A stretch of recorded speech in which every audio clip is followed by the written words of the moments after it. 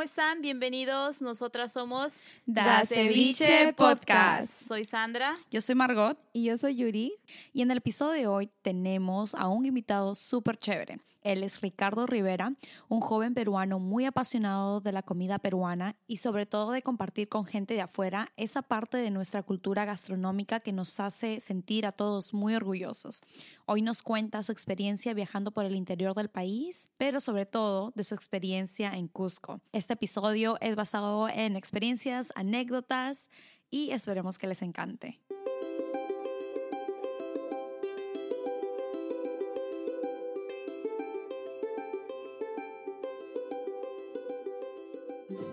Hola Ricardo, ¿cómo estás? Muchas gracias por aceptar hablar con nosotras. Cuéntanos de dónde eres.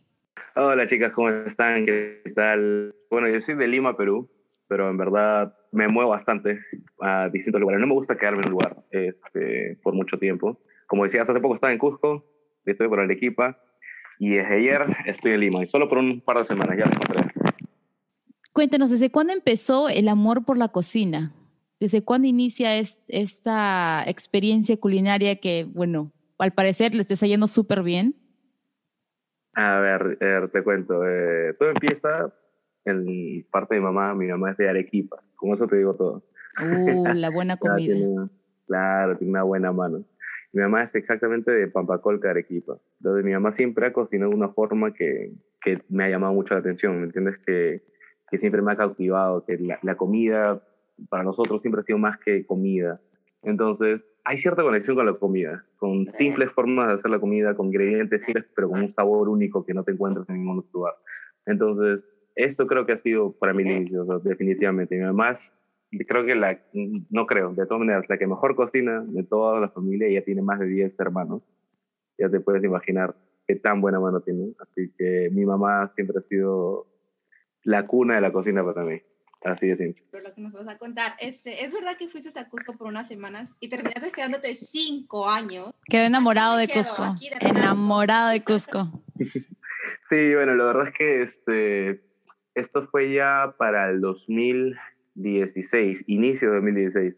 La expectativa no era tanta, era simplemente ir a ver qué tal. Nunca había ido a Cusco, siempre había escuchado, y justo el año pasado me había ido Work and Travel a Estados Unidos, a Colorado, y muchos amigos me dijeron, oye, tienes que ir a Cusco, de verdad, es como, la experiencia es como la de Work and Travel. Y yo decía, que de verdad, tan chévere.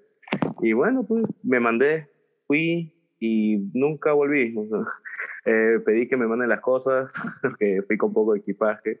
Comencé a trabajar en el estudio de cocina, que fue sin querer, fue algo random, que no esperaba hacerlo.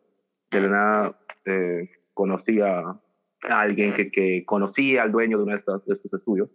Y mi inglés estaba desde ese momento ya lo hablaba bien fluido. Y nada, empecé a trabajar ahí y sin querer comencé a seguir esa línea de carrera, ¿no? En ese aspecto, en el hecho de compartir y enseñar. Y lo que pasa es que, como decías, en Cusco encuentras gente de todos lados, ¿verdad? Y es cierto, o sea, he conocido todo tipo de gente.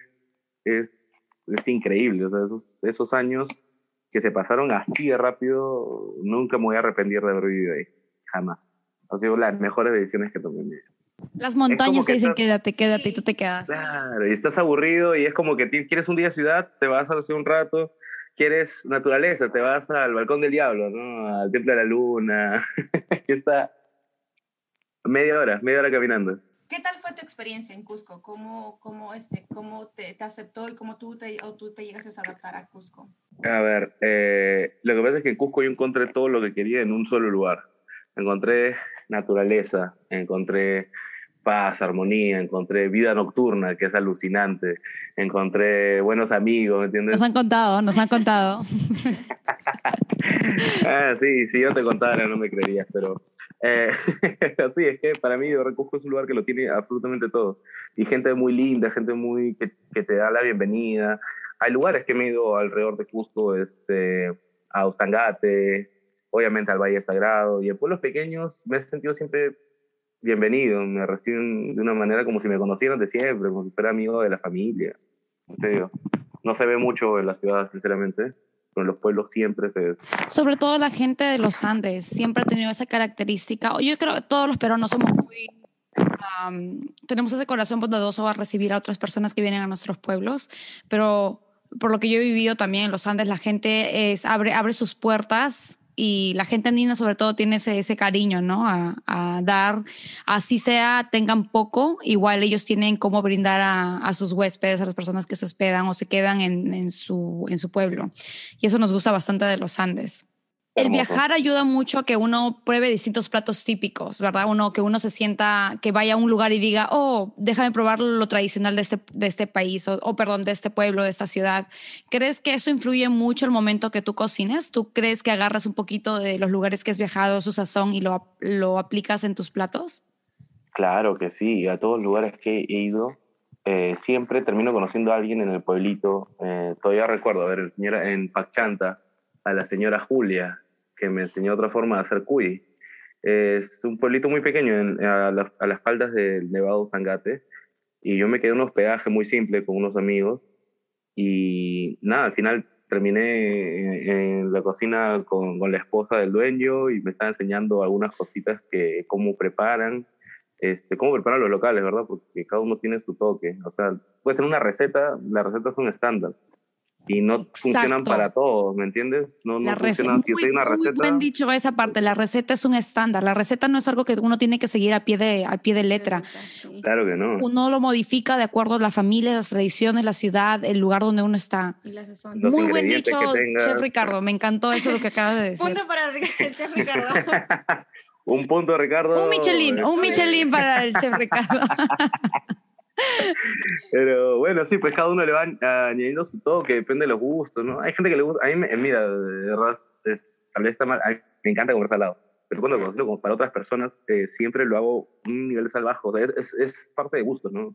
Me gusta la comida un poco más cremosa, y en verdad, nada, pues cada uno tiene que ir aprendiendo su toque, y en verdad he aprendido muchísimo yendo así, visitando pueblos, y aprendiendo de las personas. Incluso yo un tiempo trabajé en una ONG, nada que ver con cocina, estuve en una ONG, la cual se encargaba de llevar doctores, enfermeras, medicina gratis a unos pueblos vulnerables. Te hablo de lugares a 6 horas de la ciudad, que de verdad... O sea, claro, el interior del país, el Perú profundo, ¿no? Lugares recónditos. El Perú profundo, de los que muchas personas han negado su existencia, ya, a esos lugares. Claro, me imagino. O sea, cuando uno dice Cusco, uno se imagina Machu Picchu y la ciudad imperial, pero tú me imagino, así como nosotros y otras personas han ido a los lugares recónditos, literalmente lo que se conoce como el Perú profundo, donde el gobierno generalmente no llega. Donde el gobierno no llega, donde no hay colegios o postos. No hay estructuras básicas, exacto. En verdad no. Entonces, y ahí pues yendo con los muchachos, yo incluso hacía también de traductor, yo trabajaba en operaciones, viendo las cuentas y todo. Llegaba siempre a conocer gente, siempre conocía a alguien, terminaba hablando de comida con una señora. Después de un proyecto social que hicieron los chicos, la señora hizo el uchucuta más bravo que he probado en toda mi vida. La señora se pasó unas 3 horas en un batán con las hierbas, los ajís, con el maní. Dale que dale con el batán, pero te digo, es una cosa increíble. O sea, es algo que jamás vas a hacer con licuadora. Jamás. ¿No? Y así, en verdad, se aprende bastante. O sea, aprendiendo un poquito de cada uno, al final sale una salsa nueva. Y por ahí siempre hago.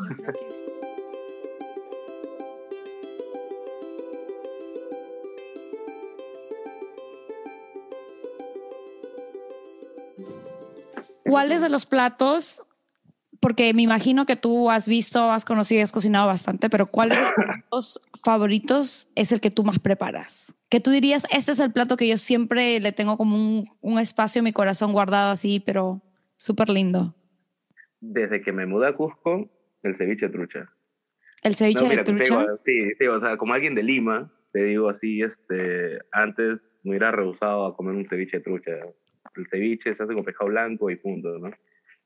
Pero de que me mudé a Cusco, en verdad le agarró un cariño a la trucha. Y hay varias formas de prepararlo, el ceviche, en tiraditos, con aceite de oliva, con limón, hinojos, y un montón de cosas para hacer. Pero el ceviche trucha con ese toque de ajo, es el que me encanta. Y le agarra un cariño inmenso todos estos años, que ahora incluso prefiero un ceviche de trucha, me vas a matar, ¿eh? Pero prefiero un ceviche de trucha a uno de lenguado. Oh, Lo prefiero. wow. Sí, Yo lo probé el prefiero. ceviche de trucha en Cusco el año pasado, en el 2020, cuando fui, no sé si, bueno, tú debes de conocer, obviamente, se llama, el resto bar se llama Limbos.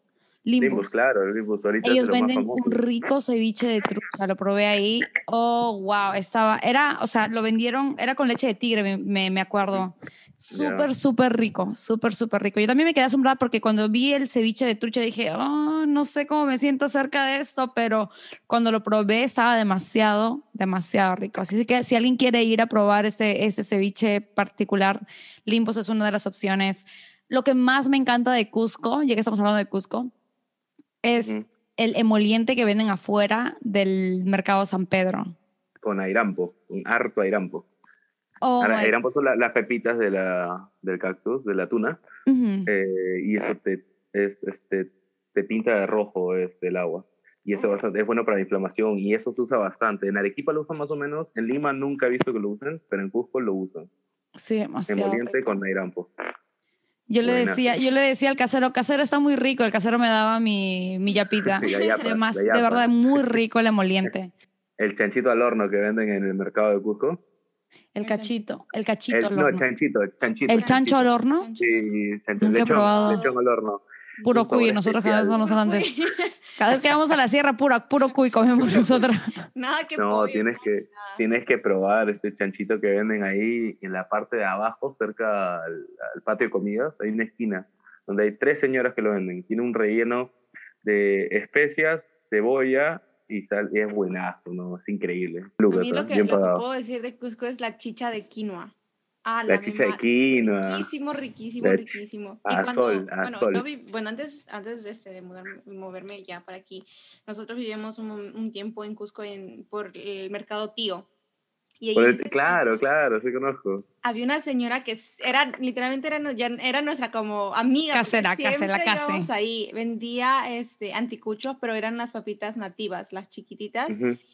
Ya. Enamoradísimo. Y para colmo, el señor del emoliente estaba al costado, entonces no había nada, no hay de perder. Entonces, y lo más rico de eso es que cada domingo, si no estoy confundida, van personas de pueblitos a los mercados y venden productos orgánicos, nativos, ellos mismos cosecharon también. Y es rico porque es todo orgánico, todo natural. Es buenazo, los tipos de papa que te venden afuera, en los mercados, los domingos, sí, por un tiempo, durante la pandemia no ha estado pasando y hasta hace mucho no me di cuenta porque no bajaban los domingos, pero sí recuerdo que antes bajaban bastante. Y en la plazoleta de San Pedro llegaban y vendían de todo, o sea, encontrabas un montón de, sobre todo las papas. Tenemos Todas una las tía que ella es comerciante, ella cosecha sus productos, alverjita, zanahoria, papa, y lo lleva al mercado y lo vende en el mercado de Cusco.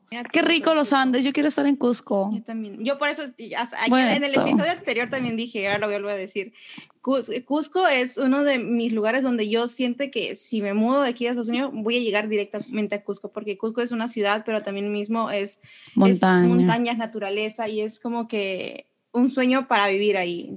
Lima está ahí, a quien le guste un poco más de montaña, de naturaleza, de historia y tradiciones, Cusco y cualquier ciudad que está en los Andes es clave, es un lugar donde tú deberías ir y experimentar y he conocido eso. un montón de gente súper interesante ahí. Y no, más que todo de las personas que uno conoce, que obviamente vas a encontrar en un lugar que es tan turístico, vas a encontrar personas de todas las partes del mundo, que está bien, pero también como lo mágico, lo tradicional, lo ancestral que aún vive, que es la cultura incaica, ¿no? Que está y que permanece en Cusco, y siempre lo tratamos de resaltar en nuestro podcast, es que cuando nosotras, porque siendo andinas, siempre decimos, oh, nuestras tradiciones, y cuando decimos tradiciones, la gente generalmente piensa y dice, oh, es del pasado, el Inca, es todo esto, toda esa tradición, toda esa cultura está en el pasado, y solamente nos estamos como yendo a Cusco a ver como si fuera un museo de vida cultura antepasada, ¿no? Pero no, o sea, sigue siendo viva. La gente que tú ves ahí tienen este conocimiento que viene de tradiciones, perdón, de generación en generación, que ellos viven su cultura, viven sus tradiciones, y es tan bonito conectarse con la gente andina, con la gente que se siente orgullosa de dónde están, porque ellos saben el significado y la importancia que tiene Cusco en nuestra sociedad actual. Muchas personas, es por la razón porque muchas personas vienen a Cusco, quieren conocer y conectarse, y es porque ellos saben que está vivo, y nosotros a través de esta plataforma y de repente a través de ti, dar a conocer la importancia, ¿no?, que tiene Cusco. Por ejemplo, tú no eres cusqueño, pero te mudaste a Cusco porque me siento recontra cusqueño. Te sientes cusqueño porque te abrió las puertas, te dio la oportunidad para que te quedes ahí en Cusco, y lo amas. Y ahora imagínate a un cusqueño que vive ahí y sabe cuál es el valor de su cultura.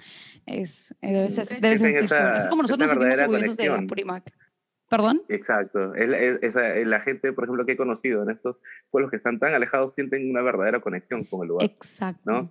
Y lo más interesante de cocinar, de aprender, de tener al menos ciertos tips de ellos, es que ellos aprendieron a cocinar, así como dices, generación en generación. Entonces, parte de la cultura incaica o preincaica sigue viva ahí, sigue viva en la forma en la que cocinan, en la forma que viven, en la forma en la cual respetan bueno, tú sabes, ¿no?, de la religión andina, respetan mucho a los apus, las montañas. Exacto, la naturaleza, el coexistir con todo eso. La Pachamama, la Mamacocha, que es la madre, bueno, las lagunas.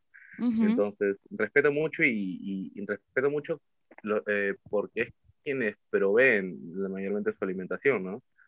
Sacan los peces del lago, cosechan las papas, los tubérculos vegetales de la tierra. Entonces, es otra vida, es completamente distinta, y pasar al menos unos días en un lugar tan alejado y sentir cierta conexión. Bueno, nosotros tenemos una conexión ahora, pero con redes sociales, ¿ya? Claro. No tanto como es.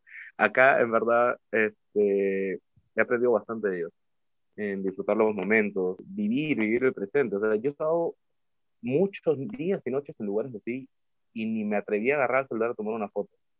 No me atreví a tocarlo para nada, porque la vista que tenía, esa vista tan alucinante, a veces me la guardo para mí y estoy celoso con eso. Obviamente en lugares cuando voy, no sé, a los nevados, tomo fotos, incluso hago videos acá.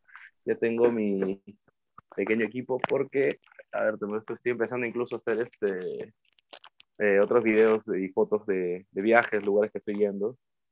Y lo voy a usar bastante, los lugares que voy a ir pronto. Pero bueno, en sí, entonces hay mucha conexión que creo que debemos aprender, ¿verdad? A conectarnos un poco más con el ambiente. Claro. Y también respetar, ¿verdad? Uno cuando va a un lugar donde de repente no es de ahí, respetar las tradiciones, las reglas, sus costumbres, sobre todo, porque de repente nos debe parecer como nuevo lo que vemos, pero siempre ser cautelosos de cómo tratamos, de lo que vemos, cómo, básicamente respetar, ¿no? Respetar de lo que nos enseñan.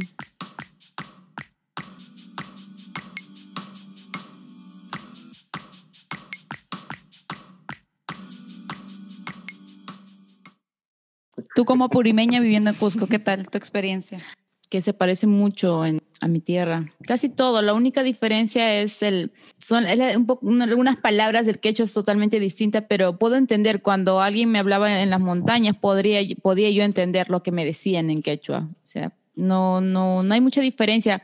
Lo único diferente es que, bueno, las apurimeñas se visten con otro tipo de colores en sus faldas, lo que se ponen atrás, los mantitos, y en las comunidades de Cusco cada uno tiene distinta manera de vestirse.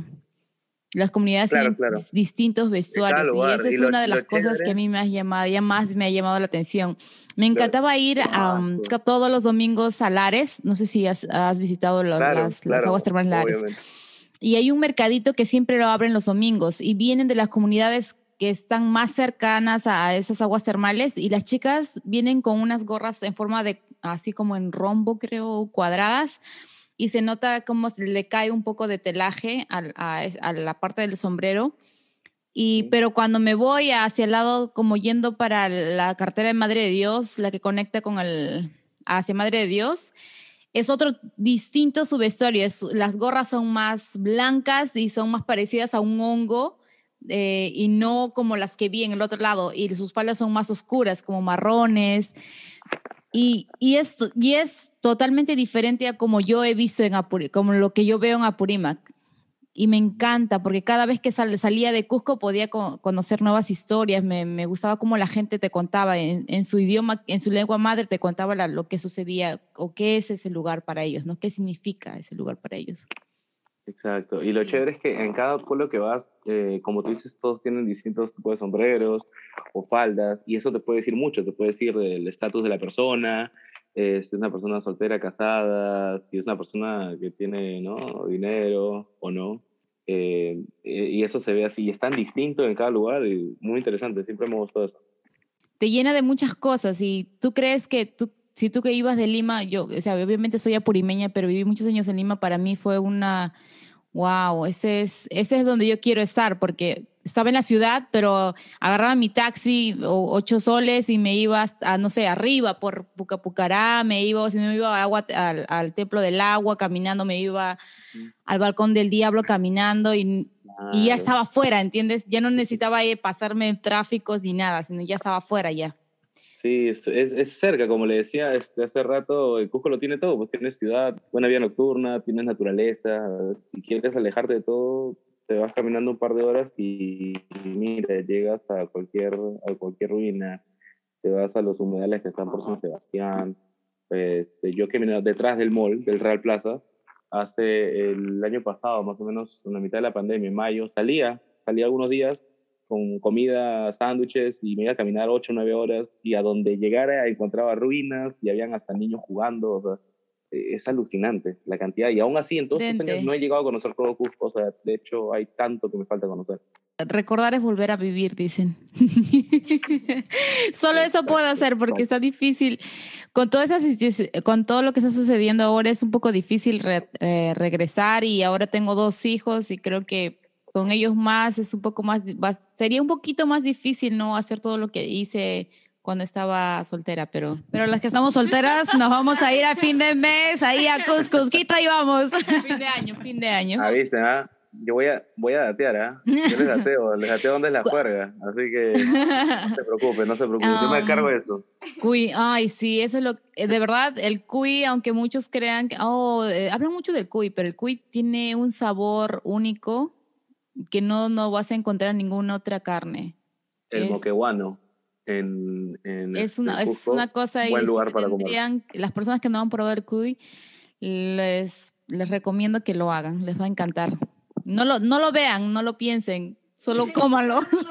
Sobre todo no lo vean. Sí. Lo más importante. ¿Cuáles son tus metas, Ricardo, para, en el futuro, ¿no? A ver, te digo algo a corto plazo. Ahorita yo me voy de viaje de nuevo. Entonces estoy haciendo algo que no había hecho antes. Me estoy yendo de viaje solo. Me voy a Europa, que nunca he ido. Jamás he estado allá. Pero bueno, me voy 3 meses. Vamos a ver qué tal. Siempre he visto que los chefs o los peruanos que salen hacia Europa o hacia América, Estados Unidos, siempre llevan y ponen en alto el nombre del Perú. No solamente porque, nosotros somos amigables, somos personas muy, muy cariñosas, ¿no? Sino más porque llevamos nuestra comida, y llevar la comida hacia el mundo es como entregar parte de nuestra cultura hacia los demás, ¿no?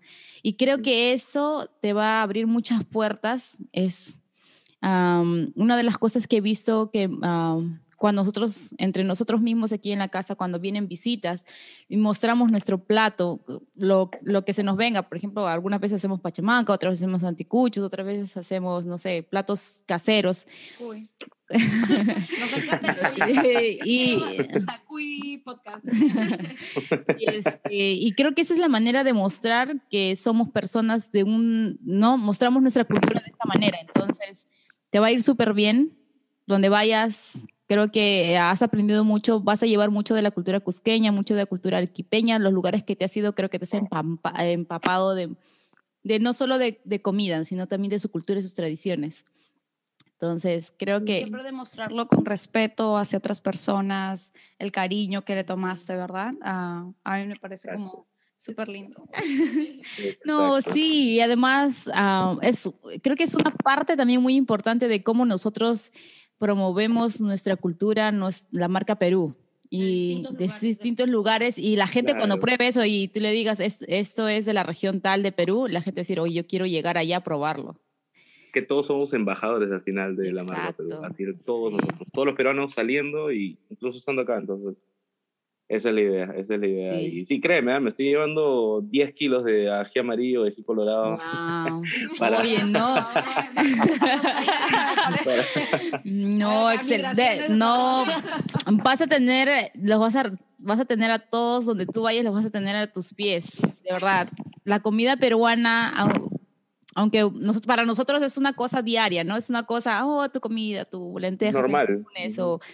O no sé, tu yuquito con pollo, si no hay charqui o si no hay carne. Entonces, eso para nosotros es normal, pero cuando otra persona que nunca en su vida lo ha probado le dice, ¿qué es esto? Nunca imaginé que este producto me iba a transmitir porque es una experiencia comer un plato peruano, es una experiencia. Exacto. Sí. Que de verdad te deseamos toda la suerte, más que suerte, creo que los éxitos que tú te mereces, ¿no?